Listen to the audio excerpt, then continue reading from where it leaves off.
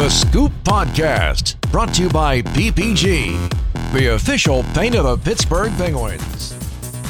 This long and winding road that has become the NHL season is now just a little under 2 weeks away from reaching its conclusion. Hard to believe. A year ago at this time, we're all sitting in our respective practice facilities across the NHL, enjoying training camp, getting ready for the preseason and the year ahead. And now the Stanley Cup Final matchup is set. The offseason for 29 other teams is well underway, and the 2020 NHL Draft, well, it's less than 3 weeks away. So how about we talk about it? Welcome aboard, everybody. This is the Scoop Podcast presented by PPG. I'm your host, Josh Getzoff. The Dallas Stars into the Stanley Cup Final for the first time since 2000, looking for their second ever cup and first since they won it all for the only time in franchise history in 1999. The Tampa Bay Lightning joining them at hockey's highest table. They're also eyeing their second Stanley Cup in franchise history. Their first came back in 2004. They're in the final for the first time since 2015 and the third time in franchise history. And while that story has been written inside the bubble, the Penguins are writing an offseason story of their own outside of it, as we know. Trades, hirings, firings. It has not been a quiet month plus from Jim Rutherford and crew, and the work obviously is far from finished before the puck drops on the next season. Now, there are a lot of people involved in the hockey ops side that are involved in the decision-making as it pertains to the Penguins roster in both the present and the future. And one individual has a pretty strong tie to one of the remaining teams in the final. That would be Penguins Director of Pro Scouting, Ryan Bowness. You might recognize that last name. It might sound familiar. Here's why. His dad's been coaching hockey longer than I've been alive, and he's now just 4 wins away from winning his first ever cup. His pops, of course, is Dallas Stars interim head coach Rick Bowness, and I figured what better time than the present to learn a little more about that relationship, while also getting the lowdown on Ryan's own unique path he's carved for himself in the game, his ride to his position with the Pens, and his role in decision-making with regard to the current Penguins roster. Scouting in a pandemic? Yeah, you'll hear about that too. Take a listen now to our conversation on this episode of the Scoop Podcast presented by PPG. Well, people think about Nova Scotia and the Penguins, and they think about Sidney Crosby, obviously, but there's another connection between the Maritimes and the Black and Gold, and it's our guest right now, Penguins Director of Pro Scouting, Ryan Bowness, kind enough to take some time with us. Ryan, thanks so much for taking some time and making yourself available. Anytime, Josh. Appreciate you having me on. Yeah, let's dive right into it. Before we get to the nitty gritty, and it's great to have you on, we like to start things off on this podcast with a question of the day. Kind of throw people off balance a little bit, maybe give them something to think about. So I have to ask you the question of the day. What is your favorite car you've ever owned? My favorite car I've ever owned? Well, that's a good one. But I'm going to be honest with you. I'm going to go with a 2003 Lincoln Aviator. I was actually playing in the East Coast League, Ontario, California, and it was the first car I ever bought with my own money. So it was just a thrill of a lifetime. I think I paid about 12 or 13 grand for it. It wasn't the most expensive thing by any means, but like I said, I've had a few cars since then, but that's still my favorite one. Would that play well riding around in Nova Scotia, the Lincoln? Believe it or not, the Lincoln drove back from California all the way back to Nova Scotia with me, so it made that journey from coast to coast. Wow, that's impressive. You mentioned Nova Scotia, and I know that's kind of where your life began. Obviously, it's taken you a lot of places since. But I have to ask. I mentioned Sidney Crosby off the top. Was there a connection between you and Sid going back to your youth? I know you're 4 years older than him, but we've heard all these stories about him playing against guys that were older than him in those leagues growing up and the Timbits and everything. Was there some path crossing? Yeah, well, so actually the way I grew up with my dad obviously being in the game, I was born in Nova Scotia. Both my parents are from there. All of our extended family are there. But we really only spent our summers there growing up because we were always moving around with my dad in the cities that he was coaching in at the time. So, I grew up, my minor hockey days were spent all over North America, really whatever city we were in. But like I said, I would come home every summer and I would skate with guys in the summer. So I actually met Sid for the first time, I want to say I would have been about 16 or 17. And Sid was, like you said, he's 4 years younger than me, and he came out and skated with a group of us. I was playing major junior at the time, and there were some pros. And Sid, like I said, he would have been 12 or 13 at the time, and he came out and it was amazing because, like I said, he's skating against guys that are playing major, junior, and pro, and he's fitting right in. So that's when we started hearing about him. And then as we moved along, like he kind of started major, junior. His first year, I believe, was my last year. He was in the Quebec League. I was in the Ontario League, but we worked out at the same gym at St. Mary's University. So I would see Sid all the time in the summer. We trained at the same gym. He was with Andy O'Brien, actually, who now runs our strength and conditioning. So I've known Sid and Andy since, like I said, Sid was a teenager and Andy was just starting out as Sid's trainer. So we go back a long ways. And like I said, we still run into each other in the summer. And obviously when we're in Pittsburgh and stuff like that, we catch up. And one thing about where we're from is everybody has that special bond, and especially when we see guys around the league and that, we all have that special bond where we all know what each other's up to and kind of stay in touch that way. But no, like I said, we've obviously been crossing paths for a long time, and 4 years ago when I got hired by Pittsburgh, Sid was one of the first guys I ran into at the golf course, so he was pretty excited then too. Yeah, that's awesome. And the tie-in with the Maritimes in Nova Scotia, it's interesting. I've never been there. Looks beautiful. Definitely on my bucket list to get to. But everyone who I've ever spoken to, and obviously yourself and anyone who has connection to it, clearly views it as a special place. And it produces some special hockey players, hockey coaches as well. You mentioned your dad. Let's get right to it. He's having himself quite a, I guess, summer into fall right now with the Dallas Stars, getting to the Stanley Cup Final, the interim head coach there, and quite a run that team has had, obviously starting in the round robin in the Western Conference and upsetting a couple teams. I think it's fair to say when you look at who the opponents were with Colorado, and then, of course, the Vegas Golden Knights getting to the Stanley Cup Final and eliminating Vegas in the Western Conference Final. From your perspective, I mean, you've seen your dad wear a lot of different hats behind a lot of different benches, as you mentioned, different cities, different leagues. What's it been like to see him now get this team in this situation, now just 4 wins away from getting to the top? Well, it's for certainly obviously well-deserved. One of the best parts about my job now is I get to travel around, obviously, to NHL rinks and run into hockey people. And as soon as they, understand and put the connection together, it's almost like their eyes light up because, he's a pretty popular figure behind the scenes around the league. So there's that connection there. But you know what, just certainly so proud of him. Like I said, he's been around a long time. He's worn a lot of different hats, coached in a lot of different places. But as a head guy, he got put into a couple unfortunate situations that kind of affected his head coaching perception, I guess I'll say, because of his record.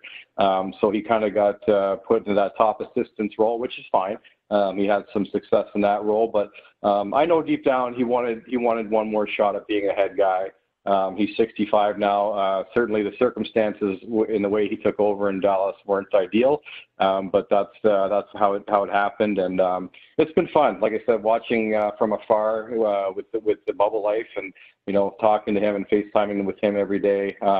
You can just tell they see that end in sight, and he doesn't. For the one thing missing on his resume is a Stanley Cup and getting that ring. So, like I said, as soon as our team was eliminated from contention after the shock wore off, a few days later, myself and my family, we became the biggest Dallas Stars fans on the planet for the rest of this playoff run anyway. Yeah, right. You keep it going for another couple weeks here in the Stanley Cup Final. You just touched on something that I wanted to ask you there.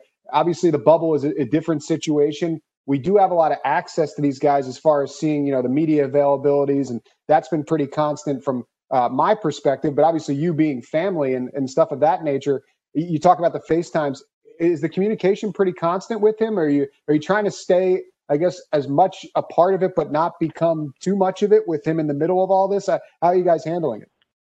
No, I mean, like I said, I moved away from home when I was 16, and growing up, my dad was always on the road too. So it's something that we've become accustomed to over time, I guess. But it's the same. I mean, he's my best friend. We're very close. Our family is very close. So we call. I'm on the phone with him a few times a day. And he's my dad first.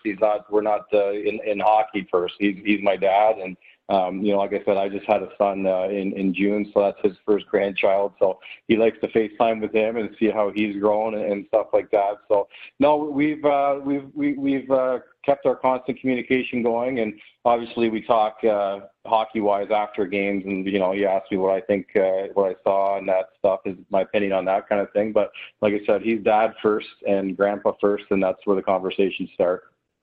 He's obviously watched you be a part of a Stanley Cup championship run back in 2017 when the Penguins defeated the Nashville Predators. I saw some photos for that when I was preparing for this interview online. It's just, everything somehow surfaces.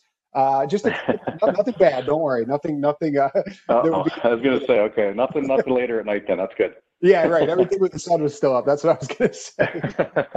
But I have to ask, when it was that party and when you had your day, did he come? Did he touch it? Was he already in the social distancing from the cup process before it was a thing? He was awesome. Like I said, that was probably the hardest part was, let's be honest, he deserves one a hell of a lot more than I do.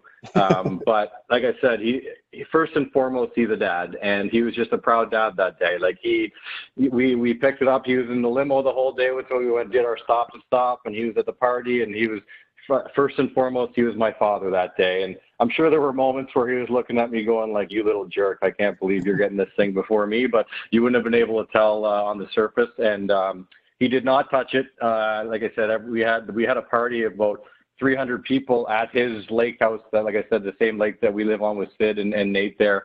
It was at his house, and I had to say, Dad, do you mind if we have it? And he said, absolutely. We're having that party there, and we're having everybody there. And then, no, he couldn't have been better about it. But like I said, I'm sure there were moments where he was looking at me carrying that thing around all day, going like, oh my God, you got to be kidding me. Yeah, well, like we said, hopefully he's not too far away from a moment himself. But as you mentioned, this is a guy that, 3+ decades behind a bench as a coach, obviously played before that.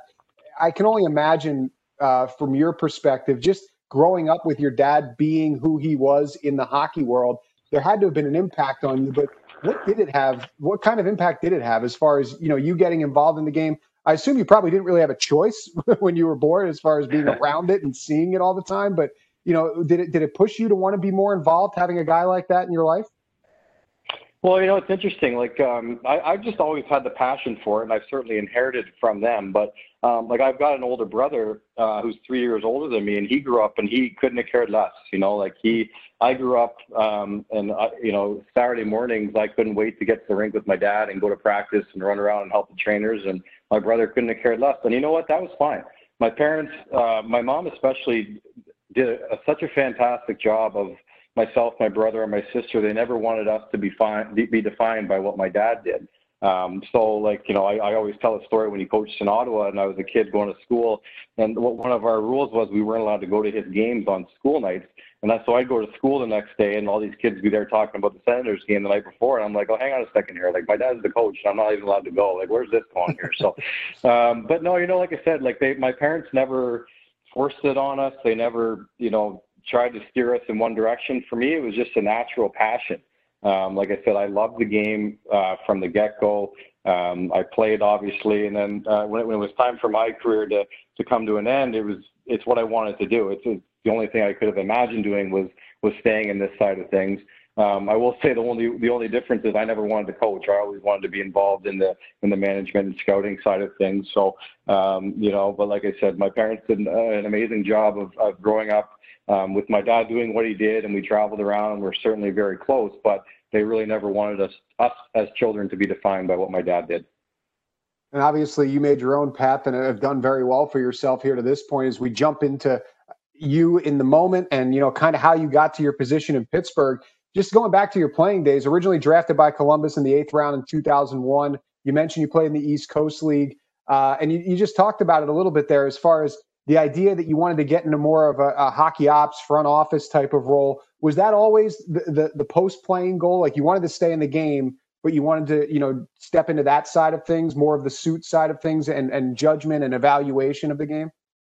Yeah, certainly. Like I said, people kind of automatically assume that I want to be a coach just because of my dad. But really, I was always, like, you understand when I'm growing up and going to my dad's games, like, you're sitting in the stands, and even when you're a kid watching, you're probably soaking a lot of that in. just, how certain things develop. And then, as I got into certainly my playing days and moving on when I went back to school and got my business degree from St. Mary's, is really when I started to think about it. And I remember my dad was in Vancouver at the time.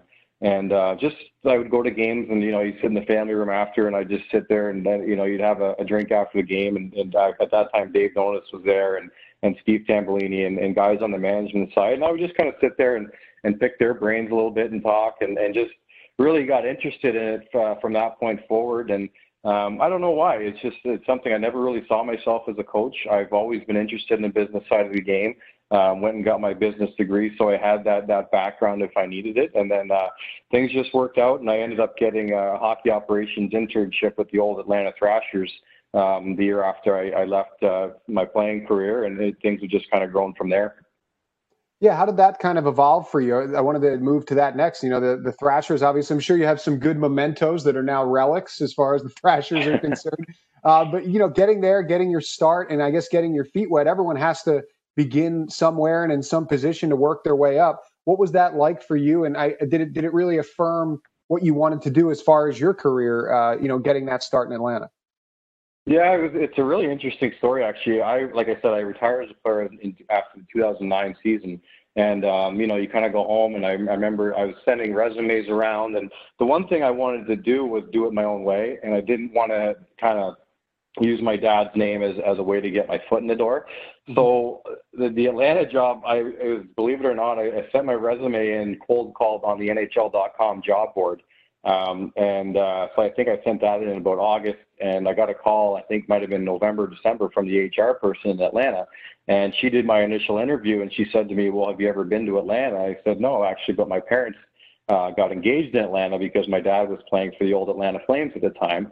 And that's their first connection to my hockey background. They took my resume off basically my playing career and my education, and actually Larry Simmons, who's the assistant general manager who hired me and is still assistant GM in Winnipeg and actually stood in my wedding a couple summers ago. We're that close. But he remembers getting that call from the HR person saying, well, this guy's dad is coaching in Vancouver. And he's like, what? Like Alain Vigneault is the coach in Vancouver. And he's like, oh, okay, no, he's the assistant coach. That's where it got put together. So no, it was a great situation. And then when Larry ended up hiring me, I remember packing that old Lincoln Aviator up and driving down to Atlanta, and I kind of did it just to get my foot in the door. I was fortunate enough that we had a really small hockey operations staff there. So as an intern, I was involved in conversations and in positions that I probably normally wouldn't have been and wasn't ready for at 27 years old. But certainly allowed me to see a lot of areas of the business. Don Wendell was there at the time, and Rick Dudley was the GM the second year. And after that first year, they put me in charge of player development. And so I got to experience that side of things where I was working with our prospects and still kind of doing the office stuff, kind of a split role. And then, like I said, that year is when we got sold and moved to Winnipeg. And I was fortunate enough to get brought along to the Jets franchise and started again in the hockey ops department, working in the office there for a couple of years and got moved over to the pro scouting side. So that's where I got my start scouting, was in Winnipeg.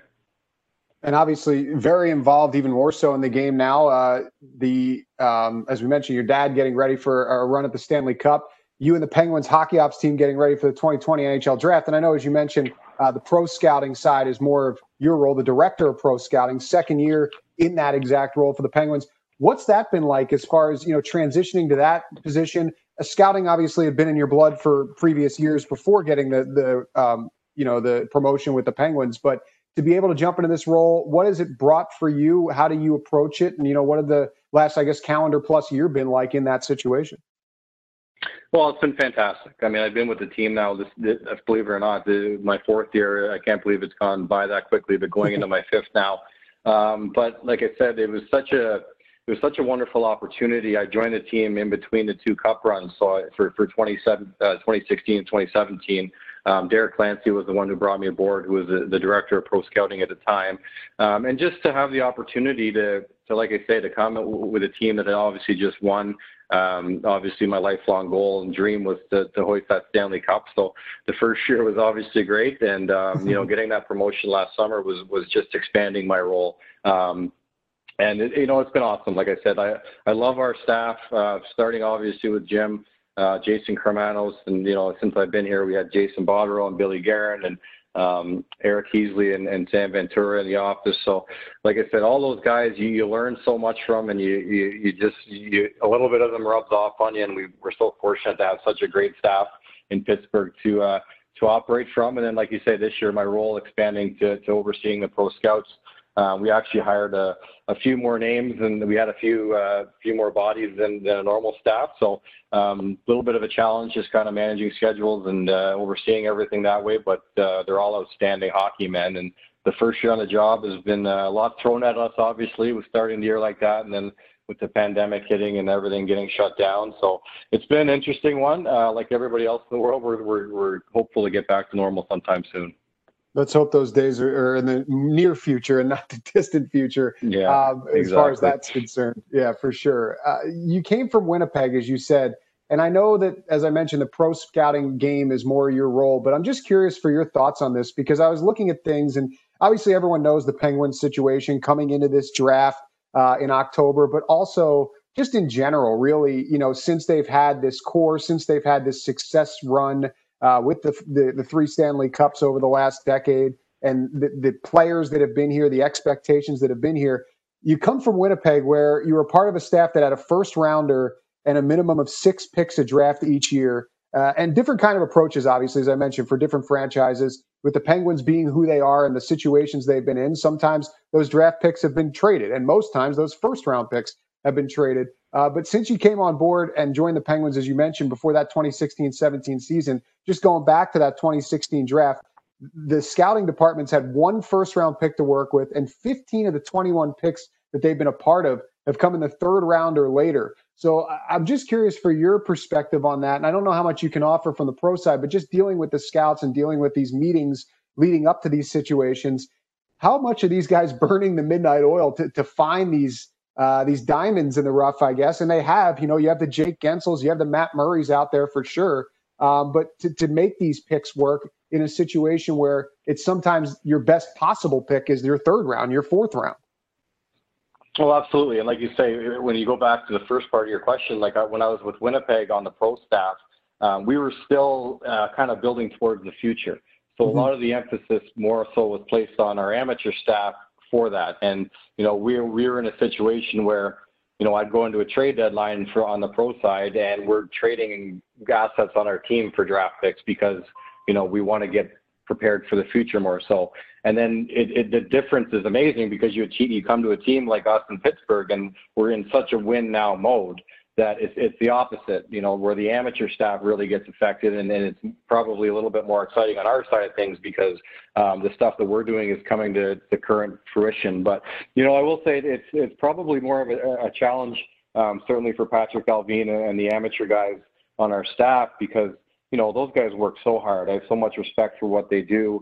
And to see, we're kind of taking their picks away at the end of the year from the, they, like you say, that's almost their Stanley Cup is the draft, when they're able to see the fruits of their work come to fruition come draft time, and we're taking those assets away from them. So it's probably a little bit harder on those guys, certainly, but knowing Patrick, and he's such a quality guy, and I really think he's amongst the best in the league at what he does, and he's so understanding of our situation, because at the end of the day, we're all in this to win the Stanley Cup. We're all on the same team. We all work together to accomplish that goal.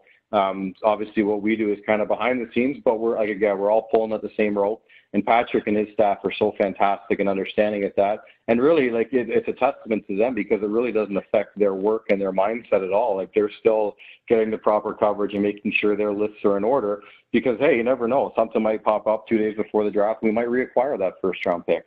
So he does such a fantastic job getting his staff together and making sure they have all the right decisions made leading up to it. So like I said, I think he's amongst the best in the league, and he's got a tough job, that's for sure.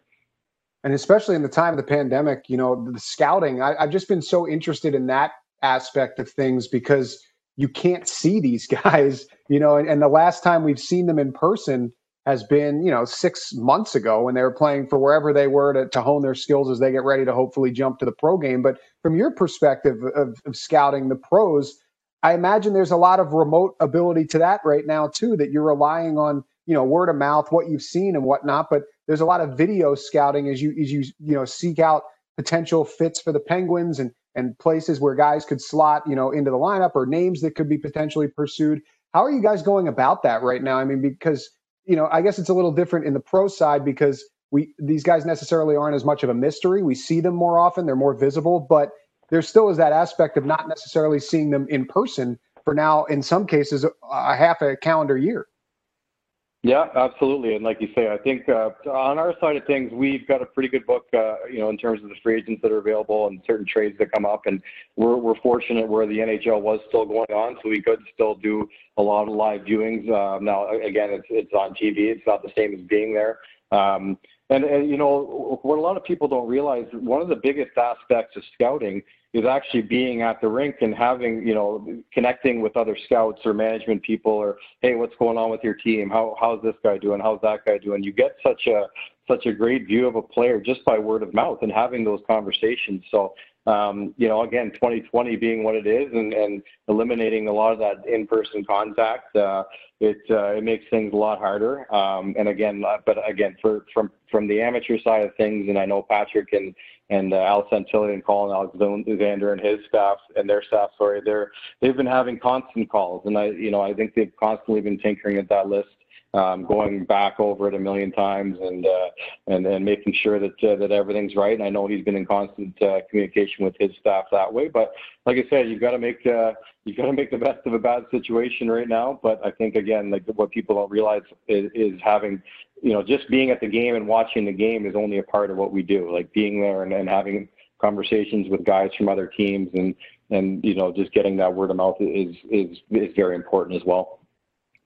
And given the current situation, not just for the Penguins, but across the NHL, with the cap staying the same next year, with the Penguins being a team that generally is close to that cap, I know that there are some players that, for example, Jim Rutherford's already said that Justin Schultz most likely won't be back next season, and there's some cap space that opens up as a result of that. But there's already been a deal where the Penguins have acquired Kasperi Kapanen from Toronto. In those kind of situations, what's the lead up like from a guy in your position? Are you having conversations with Jim about a player like Kapanen? Is that something more that he is pursuing on his own, but while getting maybe some input? But how do those kind of situations work? Yeah, we're in constant communication. The one thing about Jim is he's so great at first of all, allowing people to do their jobs without managing them, but also trusting us in our opinions. And Kapanen's a guy that we've as a pro scouting staff have liked for a long time. I know he was with the Penguins organization before I got here, but I actually the first 2 years with the Pens I lived in the Toronto area, so I saw him quite a bit. I've since moved out west, but we had Jay McClement in that area this year, and he raves about him too. So again, he's a guy that you track and you have a book on, and you've got a trail of reports on, and Jim really relies on our opinions, but he's a guy that we've as a staff have really liked for a long time. So I just think he's going to be a great fit for our team moving forward. And Jim has said we want to kind of retool on the fly here, where we want to get younger, but we want to, still contribute and still push towards winning the Stanley Cup. And I think Kasperi Kapanen just checked a lot of those boxes for us. Certainly seems to, and we're looking forward to seeing how he fits. Mike Sullivan already said the plan is to play him in the top six. I think a lot of people have many great ideas floating in their heads about the production that he could put forth in a Penguin sweater. But, as far as the rest of the roster is concerned, you just hit on what I was going to ask you about, what Jim said, about getting younger and kind of retooling, not rebuilding was the way that the Penguins have phrased it. From your perspective, when you guys are looking for fits in that roster, in that kind of mindset, are you putting a lot of emphasis in finding guys within the pro ranks that maybe necessarily haven't made the full jump to the NHL yet? I think guys like undrafted guys like Connor Sherry, for example, who clearly came into the Penguins organization and, really obviously has made a name for himself in the NHL. And the Penguins have had some undrafted guys, Zach Aston Reese. We just saw Josh Masonius join the fold here earlier this summer. What kind of an emphasis is placed on that when you're a team that plays, close to the cap, and you kind of have to make those entry-level deals work, and maybe not entry-level, but cheaper-level pro deals and veteran deals work in your lineup as well? Well, certainly it goes back to what you had talked about before, how we're an organization that has let's be honest, we traded our first round pick a lot of years before. So it really does put an emphasis on finding those guys. Like John Marino is a perfect example, how well he came in and played. And, we've got Maniscalco and Lee that we signed this summer. But again, like that goes back to like guys like Scott Young and our development staff that have done a great job of identifying those guys coming up. And it really, our development guys, with Younger and Tom Kostopoulos and Andy Kyoto, those guys do such a fantastic job of really working with our players and making sure we really get the best out of them because, again, we've traded our first round pick and top picks for the last few years. So the development system really takes a hit in that piece. So it becomes a lot more vital. And we certainly got the guys on the staff that can get the most out of those players as they've proved time and time again. Now, finally, just a couple questions for you as far as the lead into this off season, which I guess is underway as far as the Penguins are concerned and has been for some time. But is this an off season where I don't want to say it's business as usual because obviously nothing is the usual with what's going on in the world right now and from the NHL perspective especially. But are you guys, is it more of a veteran-based situation where you're looking at guys deeper that would fill deeper holes in this Penguins lineup? Are you looking for more upfront guys, top six guys, or how's the approach? Is it kind of across the board from the scouting perspective right now? Across the board, like I said, we've got lists, as many lists as you can imagine, like where Jim identifies an area that he feels can help us, and we're gonna have something prepared for him. Say, okay, here's our order in terms of this. I think when you look at bringing Kapanen in, as Sully said, he plans on playing him in the top six. So I would put our top six up with anybody in the league right now. It's going back to your point about scouting, like I think anybody can really identify the high-end stars and the guys that are going to be, jump off your page right away. That's the easy part of scouting. I think the hardest part is finding those depth guys and guys that can. I talk to Eric Heasley about this all the time in our office. Like, we got to find guys in the American League that are maybe underutilized for where they're playing, and we can kind of jump them off our page and say, okay, like we're gonna put our butts on the line for this guy, and we're gonna hope that he kind of comes to fruition. So, like I said, there's certainly a lot of moving targets to what we do, especially on the pro side, where things can change at the drop of a hat depending on conversations that Jim has with other general managers. But our job is just to stay prepared and make sure that we've got really a book on everybody in the NHL and the American League so that we're prepared when those conversations come to our plate. Well, I think it's fair to say, based on the last couple days of activity in the NHL, and as we touched on what the Penguins have already done, it's going to be a busy amount of shifting and movement throughout the league and throughout the rosters here over the next couple of months. I know you will be busy, Ryan. Looking forward to seeing you hopefully back in the Berg and in the rink in the not-too-distant future. In the meantime, enjoy the Stanley Cup Final. Pass along our best wishes of luck for your dad. We're definitely hoping that he can reach the top of hockey's mountain with the Dallas Stars. And we're all looking forward to seeing how the draft plays out, and can't thank you enough for the time. Thanks for taking it. Yeah, anytime, Josh, and thank you for having me on.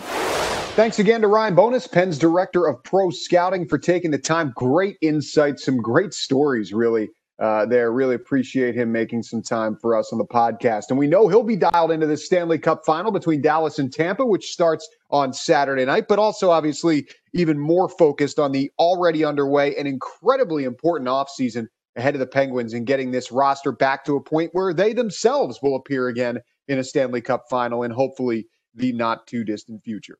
Well, this train has officially reached this station. That's going to do it for this episode of the Scoop Podcast presented by PPG. Big thanks to PPG, of course, for making this possible. And thanks to you, the listener, for lending us your ears. Tons more conversation and information coming your way in the coming weeks, so be sure to stay tuned. Until then, thanks again, everybody. I'm Josh Getzoff. Stay safe, stay healthy. Bye-bye.